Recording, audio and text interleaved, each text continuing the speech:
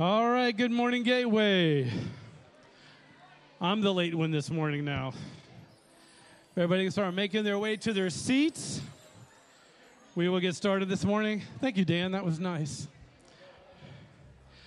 Good morning. Great to see everybody. I'd like to welcome all those who are joining us online.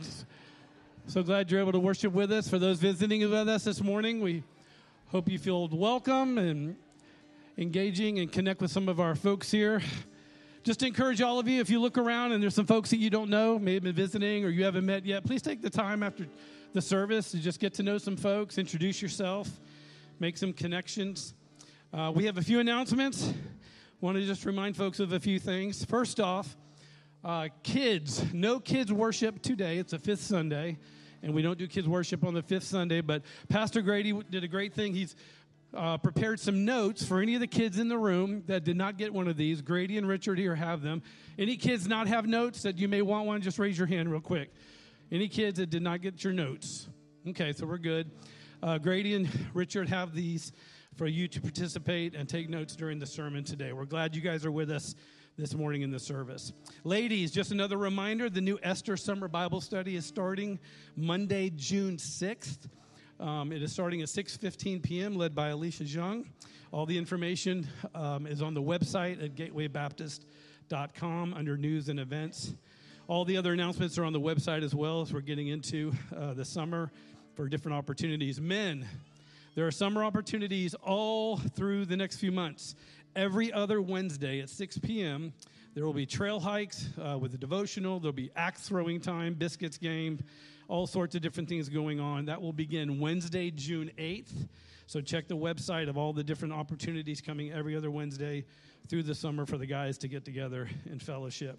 Also, another reminder again, the Vacation Bible School will be June 13th through the 17th. For kids who are completing 1st to 5th grades. Online registration's available on the website, so parents, please get your kids registered so we can prepare accordingly. Very excited about VBS. Also, Discover Gateway, our next class. For those that have been visiting with us, if for the first time or if you've been a regular attender and you just want to know a little bit more about us, our DNA as a church, as a fellowship, this is just the first step in the process of getting to know us at Gateway, and if you want to become a member. So there's another Discover Gateway lunch and class, Sunday, June 26th, at the home of our Pastor Grady and his wife, Julia, just to come and fellowship and get to know a little bit more about us. That's June 26th, Sunday. And lastly, a little sad note, and this happens very often, living in a military town, but we have some military families who will be moving away this week in preparation for their next phase of life that the God is sending them on. So John and Emily Tellefson, Tyler and Scarlett Martin, Jason and Karen Botts, and Dave and Jessica Blair. Those families are moving on, and some are here this morning, some aren't. Those that are here, we would love for you at the end to come up during our last song so we can pray over you and just bless you and encourage you as the Lord's moving you on from here. But we were so grateful the Lord has brought all of you to our fellowship over the last year or two. The season He has allowed you to be here. We're so grateful for you and be praying for you. So now, if you please stand, we'll read some scripture as we prepare our hearts to worship the Lord this morning. Reading from Romans chapter 8, verse 31 through 38. What then shall we say in these things? If God is for us, who can be against us? He who did not spare his own son, but gave him for us, who gave himself for us still, how will we not also with him graciously give us all things? Who shall bring any charge against God's elect? It is God who justifies. Who is to condemn? Christ Jesus is the one who died. And more than that, who was raised and who is at the right hand of God, who indeed is interceding for us. Who shall separate us from the love of Christ? Shall tribulation or distress or persecution or famine or nakedness or danger or sword? As it is written, for your sake we are being killed all the day long. We are regarded as sheep to be slaughtered. No, in all these things we are more than conquerors through him who loved us. For I am sure that neither death nor life, nor angels, nor rulers, nor things present, nor things to come, nor powers, nor height, nor depth, nor anything else in all creation will be able to separate us from the love of God in Christ, who is Jesus our Lord. Let's worship our Lord this morning.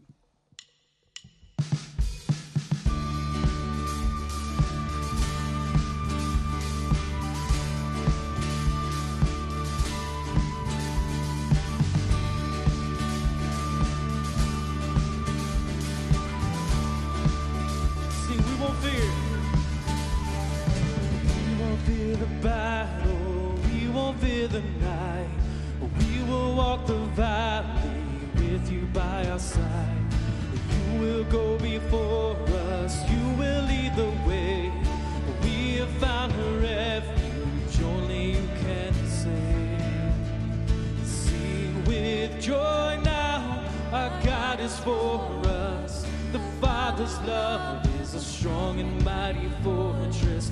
Raise your voice now, no love is greater. Who can stand against us if our God is for us?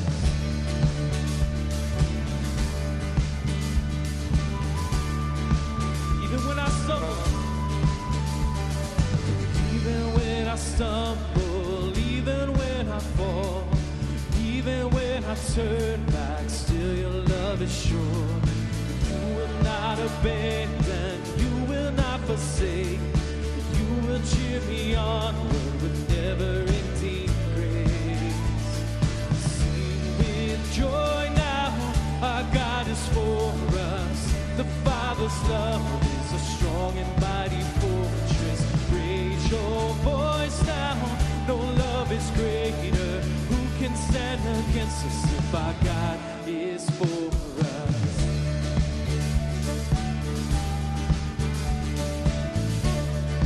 Neither height nor depth, neither height nor depth can separate us. Hell and death will not defeat us. He who gave His Son to free us holds me in His love. Neither height nor depth can separate us. Hell and death will not defeat us. He who gave His Son to free us holds me in His love. Sing with joy now, our God is for us. The Father's love is a strong and mighty fortress. Raise your voice now, no love is greater. Who can stand against us if our God is for us? Sing with joy now, our God is for us. The Father's love is a strong and mighty fortress. Raise your voice now, no love is greater. Who can stand against us if our God is for us?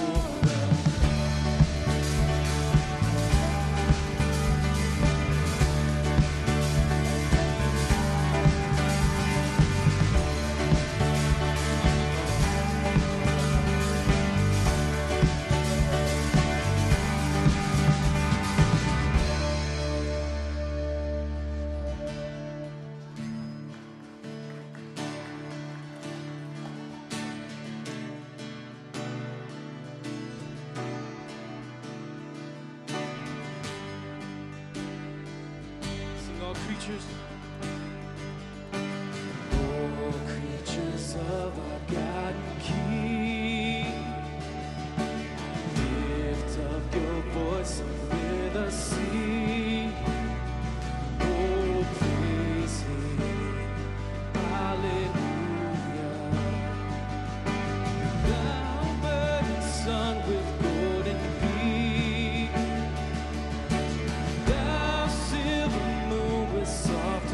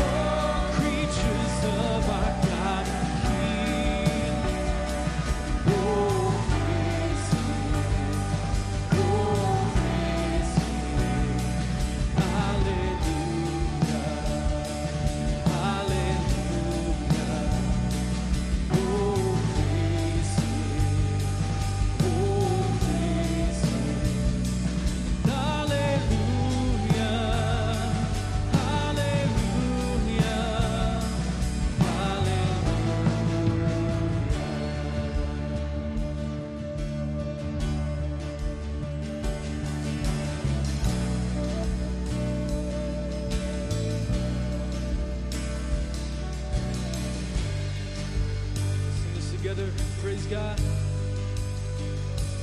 Praise God from whom blessings flow. Praise Him, all creatures here below. Praise Him above the heavenly hosts. Praise Father, Son, and Holy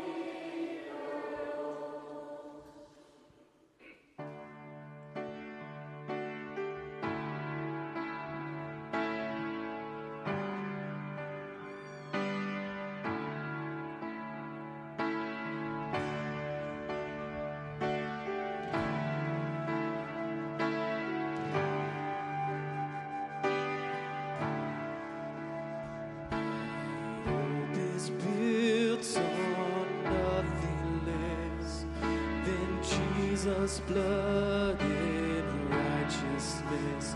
I dare not trust the sweetest frame, but wholly trust in Jesus' name.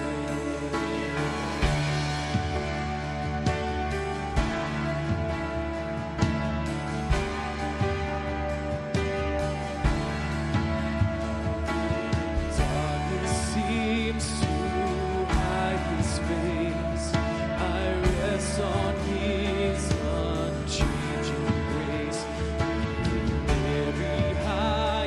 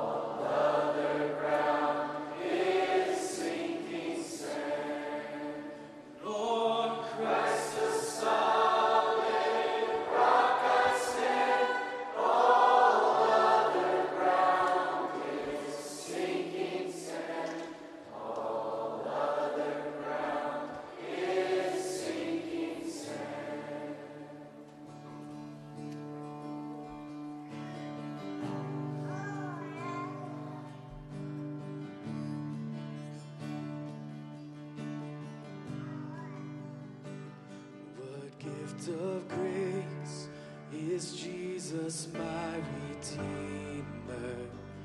There is no more for heaven now to give.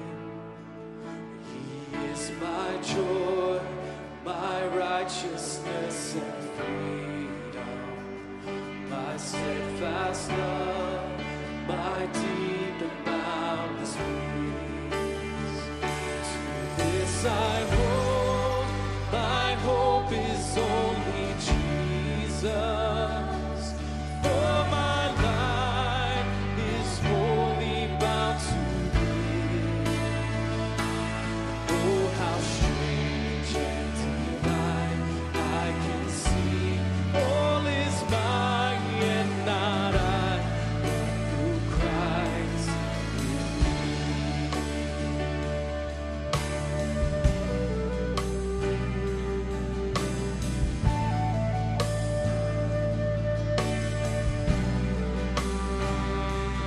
Night is dark, but I am not forsaken. For by my side, the Savior, He will stay. I labor on in weakness and rejoicing. For in my need, His power is displayed. To this I hold, good will defend me. Through the deepest valley He will lead.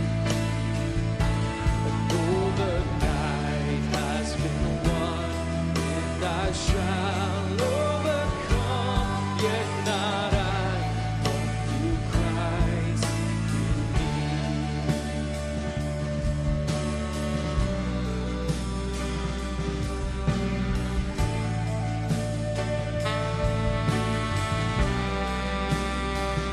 Though feet I tread, I know I am forgiven.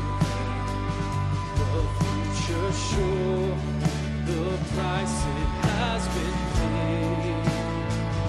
For Jesus bled and suffered for my pardon, and He was raised to overthrow the grave.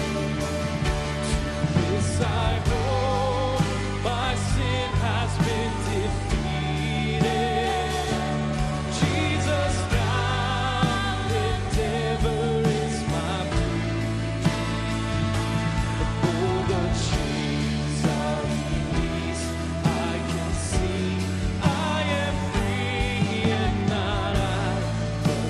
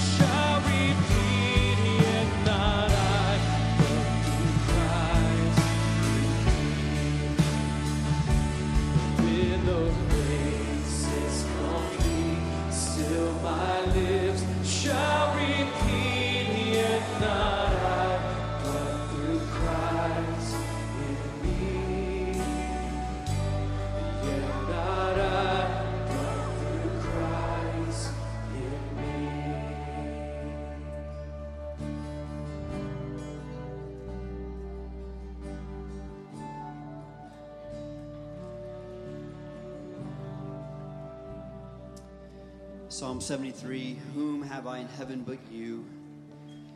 And there is nothing on earth that I desire beside you. My flesh and my heart may fail, but God is the strength of my heart and my portion forever. Father, this morning we gather to bless you and to be refreshed by you, the God of our salvation. On this Lord's Day, we put aside the cares and the distractions of this world, Lord, and we look to you and remember that what Christ has accomplished on our behalf at Calvary. Father, thank you for the great salvation we have in your Son, Jesus Christ. As we've just sung, to this we hold, our hope is only Jesus.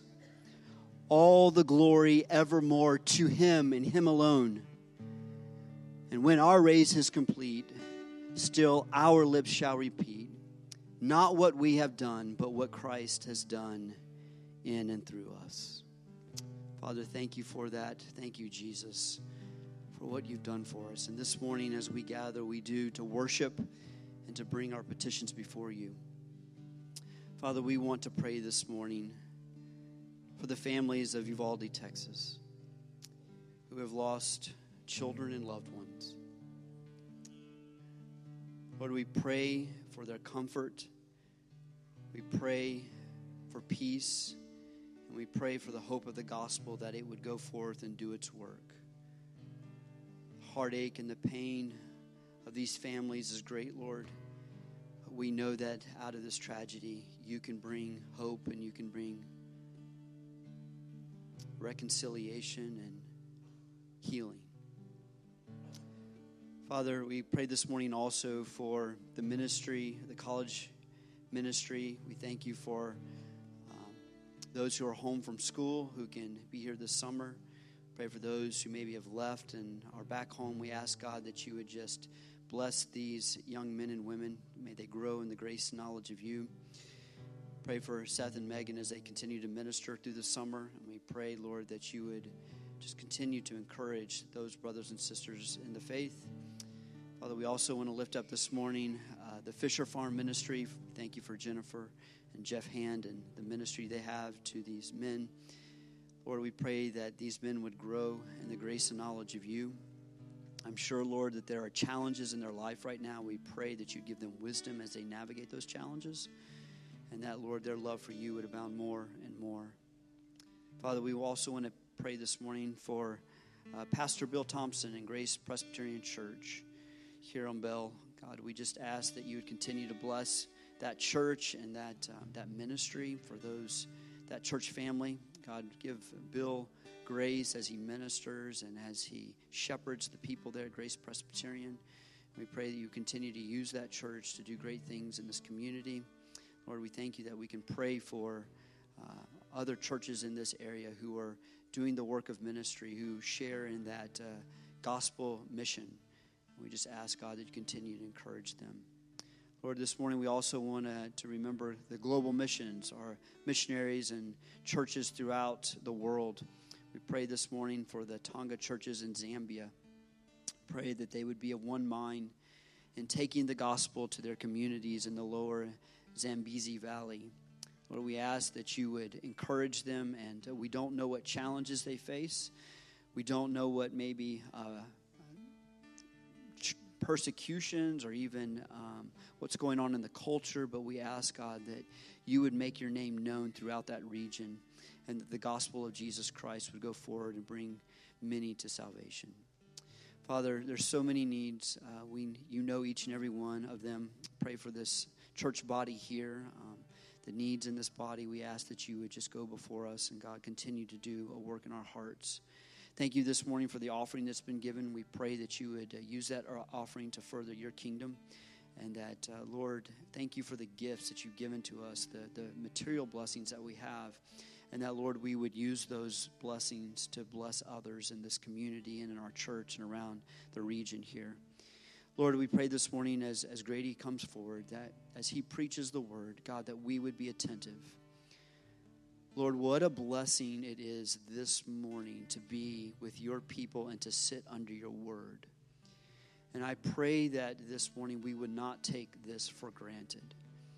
Lord, we have sung some glorious truths this morning. We have heard your name magnified. And as we continue our worship this morning, we do so under the hearing of your word, that your word might go forward and we might hear it this morning, and it would lead us into a greater love for you and a greater understanding of who you are. That, Lord, we would be transformed. That our minds, as we talked about in Sunday school this morning, that our minds would be renewed. And that, Lord, we would have a deeper joy and a greater delight in knowing and fellowshipping with you. So, Lord, do your work, and I pray that if there's anyone in this room this morning who does not know Jesus Christ as Lord and Savior, that today would be the day of salvation. For our children and for maybe a visitor, I don't know, Lord, but you know. And so we pray that, God, you would do what only you can do. So we commit Grady and the preaching of the word this morning to you, and thank you for what you're going to do. In Christ's name we pray. Amen.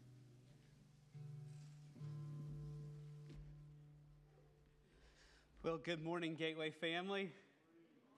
Oh, you don't sound fully awake yet. Good morning.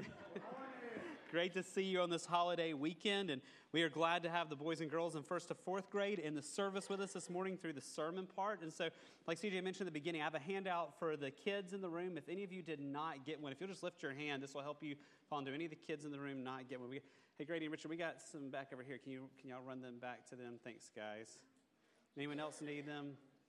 I hope this will help you guys as you follow along this morning. We'll find Hebrews chapter 7 in your copy of God's Word. Hebrews chapter 7 this morning, friends.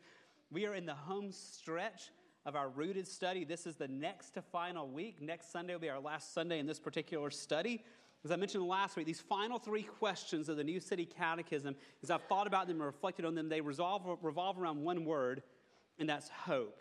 And to show us the hope we have in Christ, last week we looked at the resurrection. This week we're going to return to the theme of the ascension. The next week we'll return to the theme of eternal life and heaven. If you remember back to last week, we saw that we found hope in Jesus' resurrection.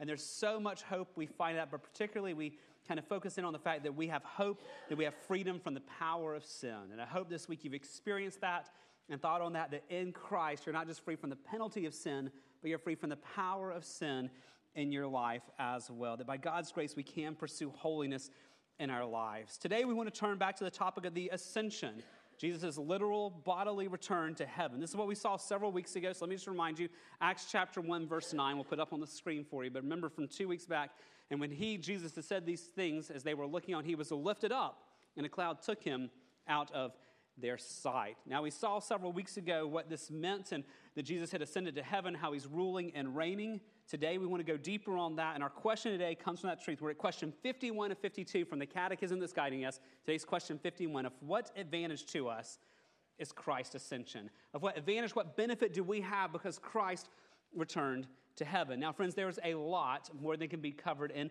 one sermon. In fact, we've seen some of this along the way. If you think back to February, we saw because Jesus ascended, he sent the Holy Spirit. And now because Jesus ascended, we have the Holy Spirit who guides us, who empowers us, who dwells within us. And then 2 weeks ago when we talked about the ascension, we focused in on how because Jesus ascended, he is sovereignly ruling and reigning over all things. That he is on his throne. He's ruling over all things, including every detail of your life and mine, and the hope we have in that. But there's another aspect of his ascension that should give us a lot of hope this morning that I want us to focus in on today. Now, to help turn our minds to the hope we have in his ascension, I want to ask you a question this morning. Here's the question. What difference has it made in your life when someone prayed for you? What difference has it made in your life when someone has actually prayed for you? Perhaps there was a time when you were struggling with a sin and you talked to a brother and sister to find help, and they actually stopped and they encouraged you with Scripture, but they stopped and they actually prayed for you then and there. How did that help you? And then a week or two later when they came back to you and said, hey, I've been praying for you every day. What difference did that make in your life? Or perhaps you've been in the middle of a trial and a hardship, and a brother or sister in Christ came to you and said, I know this is a hard time. I'm praying for you. I want to pray for you right now. What difference did it make when a friend prayed over you when you were in a hardship, and then weeks later came back to you and said, hey, I'm still praying for you. How are you doing? Now, friends, a quick aside, this is not the sermon for today, but that is to be the norm in the church. So let me just encourage you to be pursuing that with intentionality of getting into each other's lives and praying for one another. That's a sermon for another day. But back to today's topic.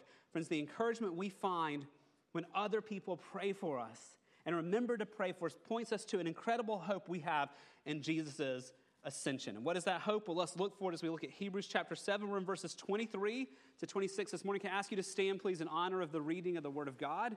Again, we're looking for what is the hope we have in the fact that Jesus ascended.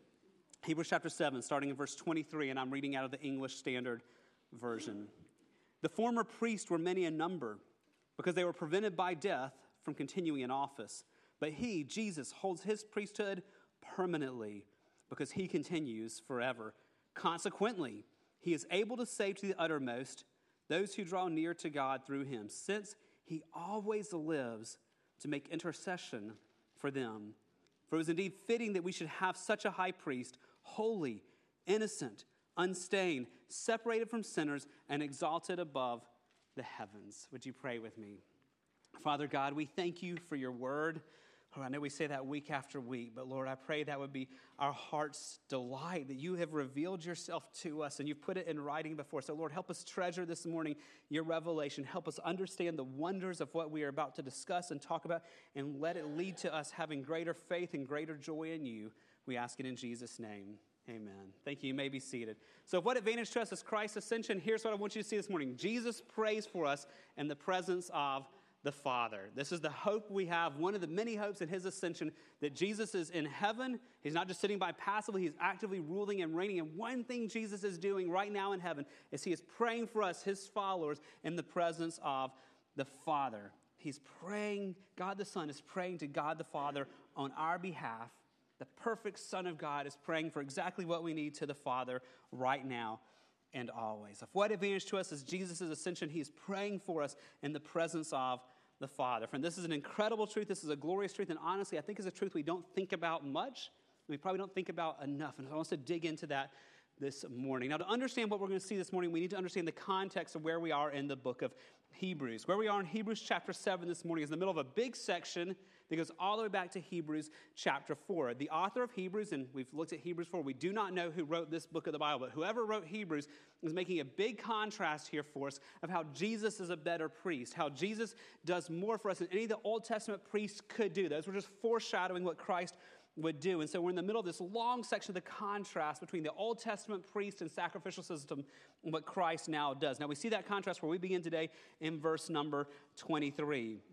Look back at verse 23. The former priests were many in number because they were prevented by death from continuing in office. Now just a little context here for us. Remember the role of the Old Testament priest. If you think back to Old Testament studies you've done or your own Bible reading, the Old Testament priests were mediators between a holy God and his sinful people. They were the ones who represented the sinful people to God. Now, this included several things they did. One of their tasks was offering sacrifices to deal with sin. You see this in Hebrews chapter 5, verse 1. In Hebrews 5:1, for every high priest chosen from among men is appointed to act on behalf of men in relation to God, to offer gifts and sacrifices for sin. So the priest did sacrifices for sins. That's one thing we've seen about the work of Christ. He's the great high priest now. He did the final sacrifice for sins, so we don't have to keep making sacrifices like in the Old Testament because Christ paid the penalty for every sin that we have committed. That price has been paid. But the Old Testament priest offered sacrifices. But the Old Testament priest had a second job as well, and as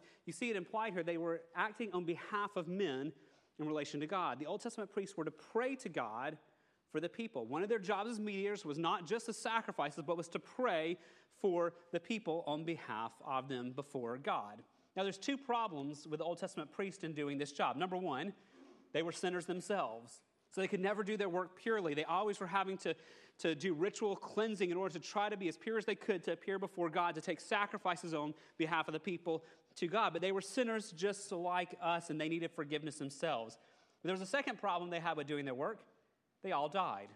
Every single Old Testament priest died. Verse 23, the author of Hebrews points this out. The former priests were many in number. Why?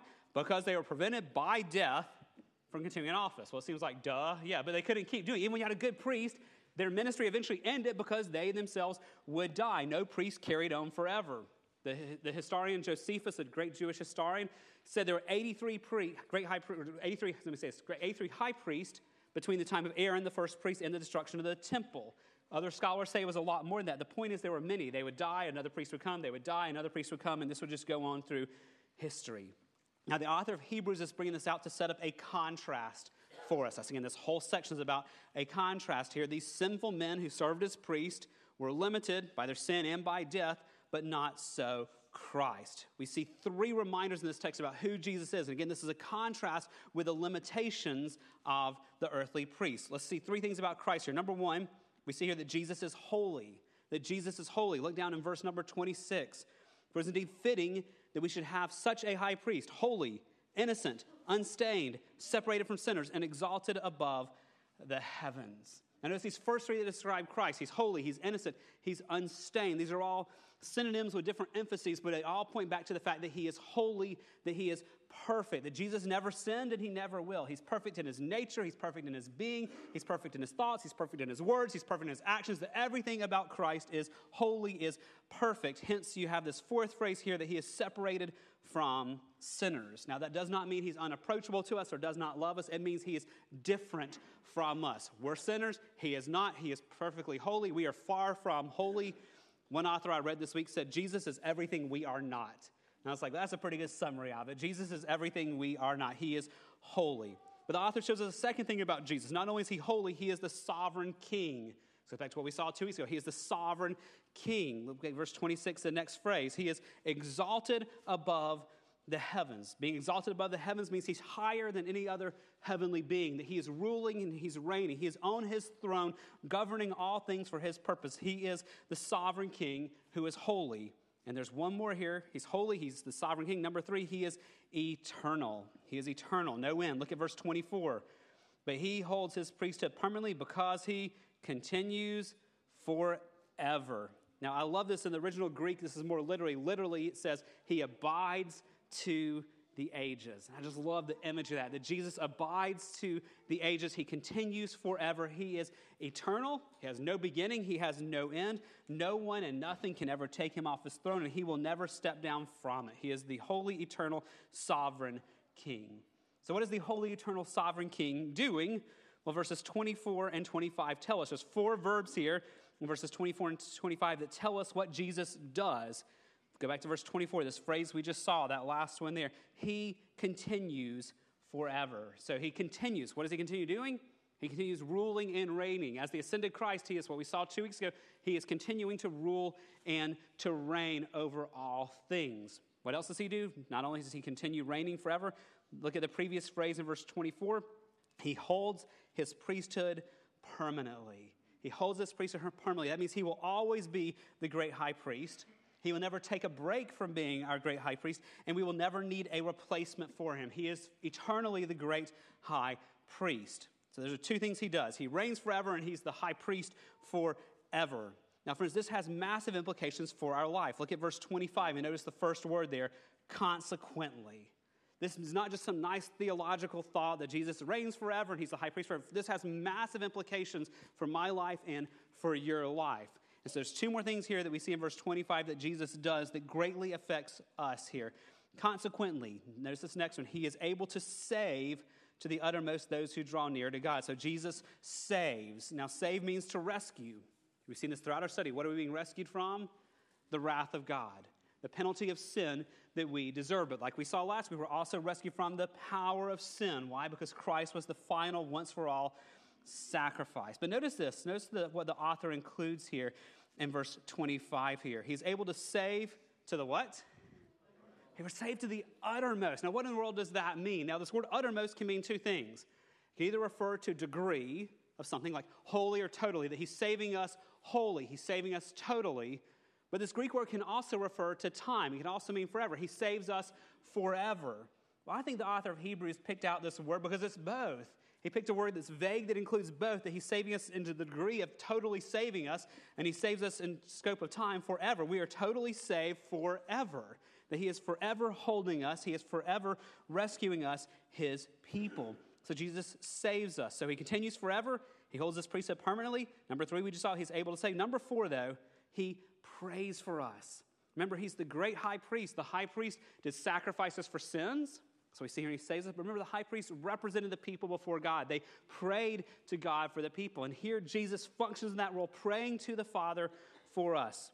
Look at verse 25 again. Consequently, he, Jesus, is able to save to the uttermost those who draw near to God through him, since he always lives to make intercession for them. To make intercession for them. Friends, to intercede for someone is to approach someone on behalf of another. So it does not necessarily refer to prayer. If you are approaching someone else, representing another, you're interceding for them. And when we pray, there's different types of prayers. Last month, CJ showed us several different ways we prayed. And one of those was to intercede, to approach God on behalf of others. Yes, sometimes when we pray, we confess our sins, we thank God for what he's done, we adore him, there's different things we do.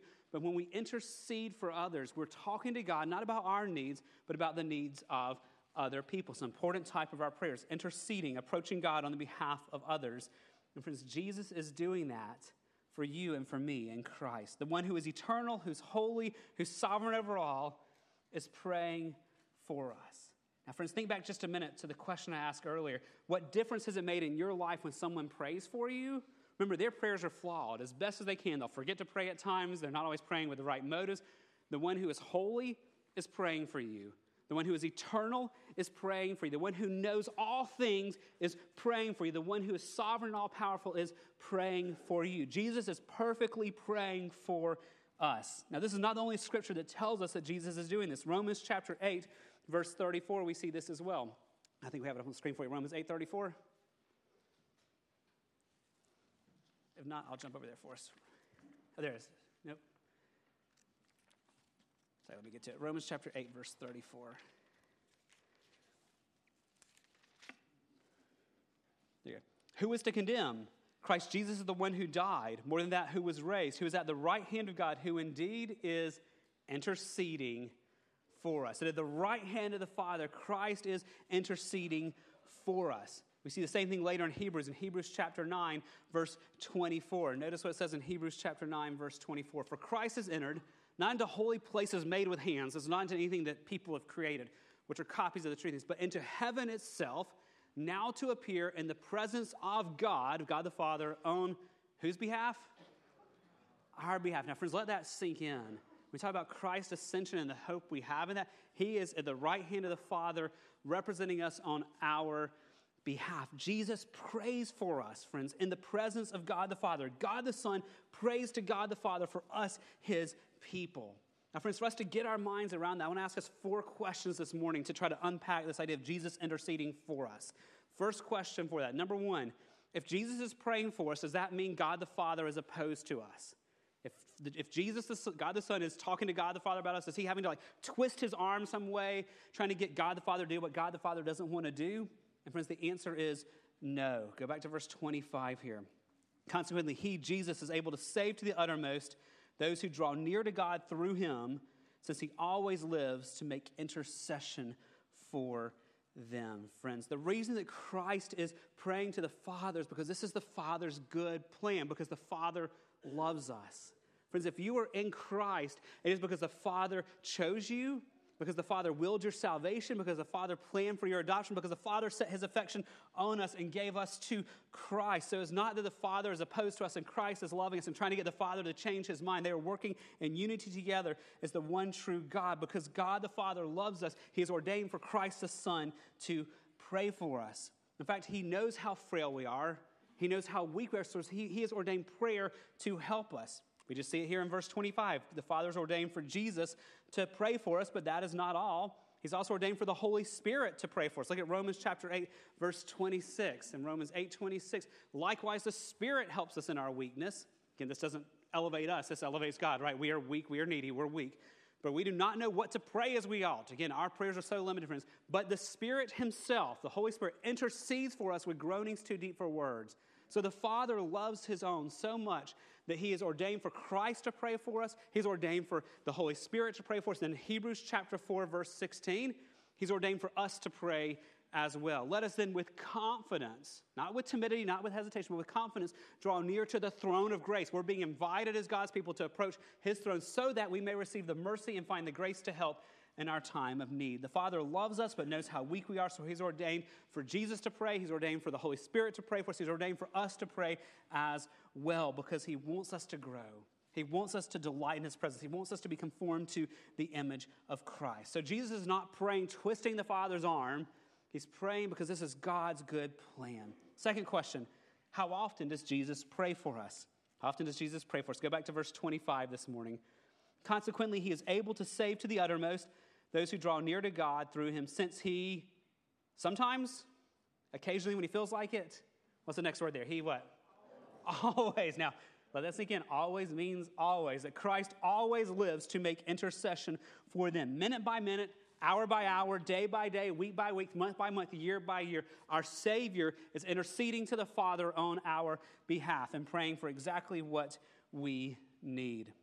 There was a great pastor and theologian named Andrew Murray from the 1800s.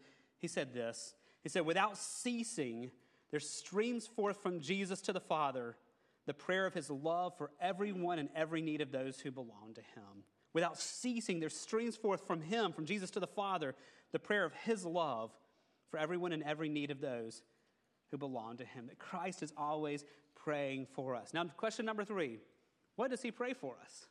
If Jesus is praying for me and praying for you if you're a follower of Christ, what is he praying for us? I'll give you 4 things he prays for us, and we don't have to speculate or guess on this because there's several different places in Scripture, and there's more than this, but examples of what Jesus prays for his followers. Number 1, he prays for our faith. That Christ is praying for us about our faith, our belief, our trust in him. Luke chapter 22, verses 31 and 32. Look at what he says here. Simon, Simon, behold, Satan demanded to have you that he might sift you like wheat. Now, verse 32. But I have, what do you say? I've prayed for you. Now, let that sink in. Peter is about to be tested and go through all these hardships. And Jesus says, but I have prayed for you that your faith may not fail. That Christ is praying for us that our faith would not fail, that we would believe and we would keep on believing, that we would know for certain what we believe, that we'd be guarded from doubts that plague our mind, that Christ is praying that we would have faith and our faith would continue. What else is Christ praying? Second of all, he's praying for our unity, the way we relate together, for our unity together. John chapter 17, verse 11. Jesus says, I'm no longer in the world, but they are in the world, and I'm coming to you, Holy Father. Keep them, this is my idea we're just looking at about our faith. Keep them in your name, which you have given me, that they may be, what? One, even as we are one. Christ is praying for the unity of his church, for us, his people. He's praying that we would love others the way that God loves himself, the way the Father, Son, and Spirit relate. He's praying we would do that with one another, that the church would be marked by deep unity. He's praying that we would be a picture of God himself in the way we love each other. So Christ prays for our faith. He prays for our unity. Number 3, he prays for us not to fall into temptation. So that's thinking that Christ is praying that we would not give in to temptation. John chapter 17, verse 15. Just a few verses later, Jesus says, I do not ask that you take them out of the world. He's praying to the Father here, but that you keep them from the evil one. That Christ knows that we will go through temptations throughout this life, that until we see him face to face, we will battle temptations because there's a real enemy who hates God and opposes us and tempts us. There's a world that does not think biblically that's trying to pull us to be like it. And then our own flesh wants what's out there. And so Christ prays for us to not fall to temptation, to be guarded from the evil in us and the evil out there. He prays for us not to fall to temptation. He prays for our faith, our unity, not to fall to temptation. Number 4, he prays that we would know his word. He would know his word, the scriptures, and grow from it. That Jesus is praying that we would love the word of God and that we would grow from it. John chapter 17, verse 17, just a few verses later in this great prayer, Jesus prays, sanctify them in truth. Your word is truth. Christ is praying that we would prioritize reading the word, that we would prioritize hearing it and knowing it, that we would prioritize obeying it, and that our lives would change because we know the word. He's praying for our faith, our unity, not to fall to temptation, and that we would love his word, hear it, and grow from it. But notice something in all of this. Notice what he's not praying for us about. A lot of things that perhaps occupy our attention: financial wealth, ease of life, freedom from all difficulties in life. He's not praying for us to get from birth to death in the safest, easiest, happiest, wealthiest, most comfortable way possible. He's praying for something much better than that for us: faith, unity, holiness, and love for the word of God. He's doing this moment by moment, day by day, because he loves us. It's God's good will. Question number 4, last question. What then is our responsibility? Friends, if Christ is praying for us, do we just get a free pass here? Hey, if God the Son's praying for me, God the Holy Spirit's praying for me, I'm just going to live what I want to live and everything's covered.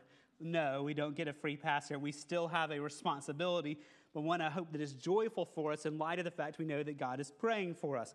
What is our responsibility? Look at back in verse 25 this morning. Consequently, he's able to save to the uttermost those who draw near to God through him, since he always lives to make intercession for them. What is our responsibility? It's that phrase in the middle, those who draw near to God through him. We have a responsibility to draw near. Now, the word draw near just means to approach, to go to someone or go to something. So our responsibility is to approach God, to go near him. In other words, to seek his presence, that we still have a responsibility. Even though Jesus is praying for us, even though the Holy Spirit is praying for us, even though we have friends praying for us, we still have a responsibility to draw near to God, to seek his presence, to approach him, to go near him. Now, don't miss something here. Draw near in the Greek is present tense. That means it's ongoing action. This is not a description that I drew near to God at one point and prayed a prayer, now I'm okay the rest of my life. This is ongoing action. This is a description of a follower of Christ. A follower of Christ draws near and keeps drawing near and keeps drawing near and keeps drawing near. Because why? We're not just trying to get out of hell, but because we've fallen in love with God and his glory, and we want to be with him. We want to approach him. He has changed our hearts. So this is a description for us of the Christian life, for our daily intentional decision to pursue knowing God more, because he pursued us. That we are to pursue him because he has already pursued us. And we do that, friends, as we read his word, as we take time to think about it, as we pray, as we worship, as we talk to others about him and his word. And friends, and if you need help doing that, don't try to grow in that alone. We've got resources in the Resource Center. We've got the elders and deacons. We would love to come alongside you to help you grow in drawing near to God. So let's bring all that together here, friends. Jesus prays to the Father on our behalf. Jesus is in the presence of God the Father representing us. So I have one question for you this morning. And I hesitate a little bit because it's a little bit of a speculation question. You know me, I don't like speculation, but I think this is a good one to ponder. What do you think Jesus is praying for you about? If Jesus is praying for us, what is it, do you think, that he is praying for you about? We said he prays for our faith, our unity, our holiness, our understanding of the word. What is Jesus praying for you about?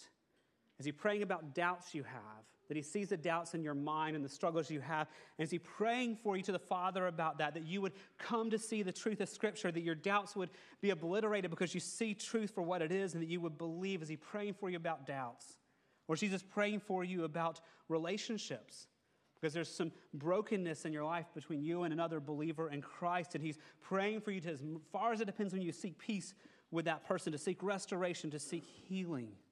Is Jesus praying for you today about some sin stronghold in your life? He knows everything. He sees it. Even sins that no one else sees, sins of our hearts and our minds, sins that no one else knows about, he knows. Is he praying for you about a sin stronghold this morning?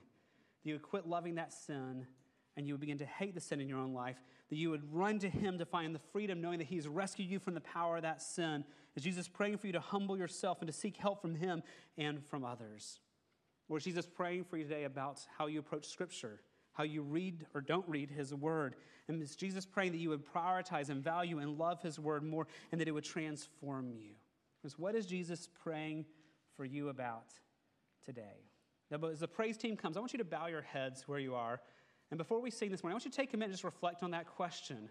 Ask the Holy Spirit to search your heart. And are there things in your life that you're pretty sure Jesus is praying for you about? Doubts you're struggling with?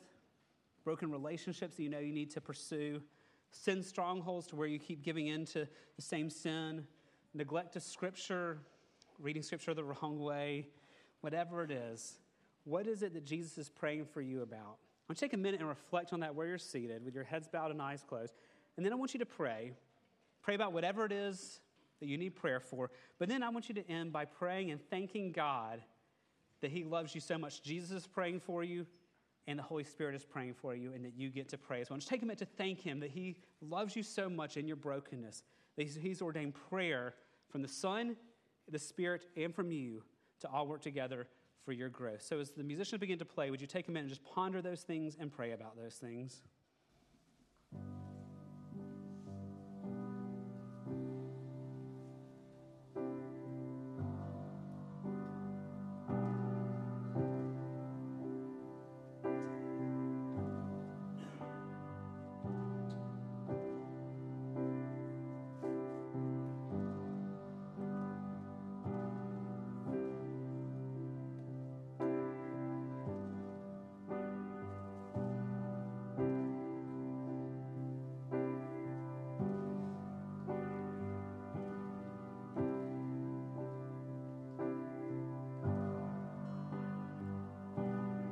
The former priests were many in number because they were prevented by death from continuing in office, but he holds his priesthood permanently because he continues forever. Consequently, he is able to save to the uttermost those who draw near to God through him, since he always lives to make intercession for them. For it's indeed fitting that we should have such a high priest, holy, innocent, unstained, separated from sinners, and exalted above the heavens. Father, there is so much hope you have given us in your word, and just even in these short verses, there is so much hope here. God, you could have left us in our sins and condemned us to hell for all eternity. You have been just and holy and good still for doing that. But you looked upon us in our wretchedness and our sin, and you chose to turn our hearts to you. You chose to reconcile us to yourself. Not just so we get out of hell, but so we see you for you and love you and live for you. Thank you that you've not told us to try in our own strength to do these things. God, thank you that you've ordained for Christ to be praying for us and the Spirit to be praying for us and for us to be praying for one another and for ourselves as well. Lord, you see us in our weakness and our limitations. And God, yet you still provide the help we need. But I pray you fill our hearts with hope, knowing that for those of us in Christ, you've saved us to the uttermost. And that, Jesus, you are praying for us right now. Lord, as we think on that truth, not just today, but in the days to come, I pray this would lead us to deeper prayer with you. To realize that as you are praying for us, Lord, that we want to join you in those prayers and praying about those things that really matter. Lord, you know what occupies our thoughts. You know what occupies our prayers so much. But I pray you be turning our hearts this week to pray about the things that are important to you. So, Lord, I pray that you would fill our hearts with wonder and awe at the fact that we have a God who loves us so much, who's rescued us from the penalty of sin, who's rescued us from the power of sin, and who invites us to pray even as you yourself pray for us as well. Help us marvel at these truths, we ask in Jesus' name. Amen. Would you stand? We're about to sing our closing song today, and it's He Will Hold Me Fast. Friends, there's so much hope in what we are about to sing, and realize that Christ is holding us fast in many ways, but one way is He is praying for us. As we sing, when I think my faith will fail, He will hold me fast. He's praying for that, remember? When we sing, when the tempter would prevail, He will hold me fast. Because when the enemy's throwing temptation at us, Christ is praying for us to walk with Christ. So as we sing these songs, let's be a worship, a reflection, a praise to the Lord for the way He sustains us and holds us. Let's sing together, He will hold me fast.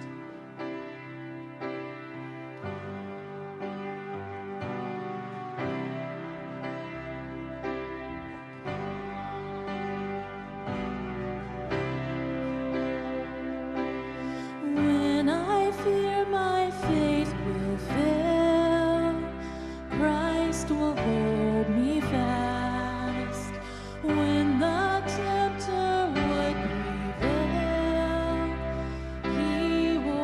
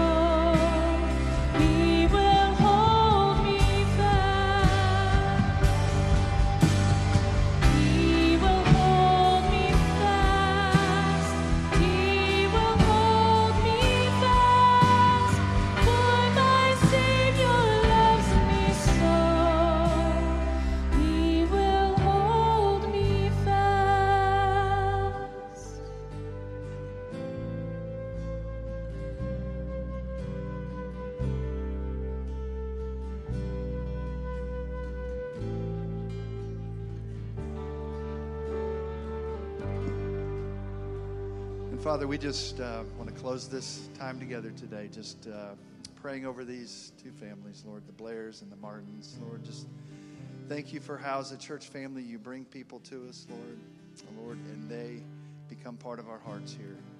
Lord, it is it's even with grief that we let them go and bless them as they go, Lord. But we want to send them out, Lord, not just to say goodbye, but just as a church body, to send them out, Lord, with your blessing, Lord, to send them out to go and make disciples, Lord, in Arizona, for Tyler and Scarlett, and for Dave and Jessica. I'm not sure where you all headed, to Washington, D.C., Lord. As they go out, God, would you just grow more and more disciples, Lord? Would you grow their families in the faith and knowledge of Christ, Lord, as they continue on. So, Lord, we bless you. We send them out. We thank you for the word that we've heard today. Lord, the blessing of Christ, Lord, as he intercedes on our behalf. So blessed to be together as a family today. Lord, and we praise you and love you. In Jesus' name, amen. God bless you all.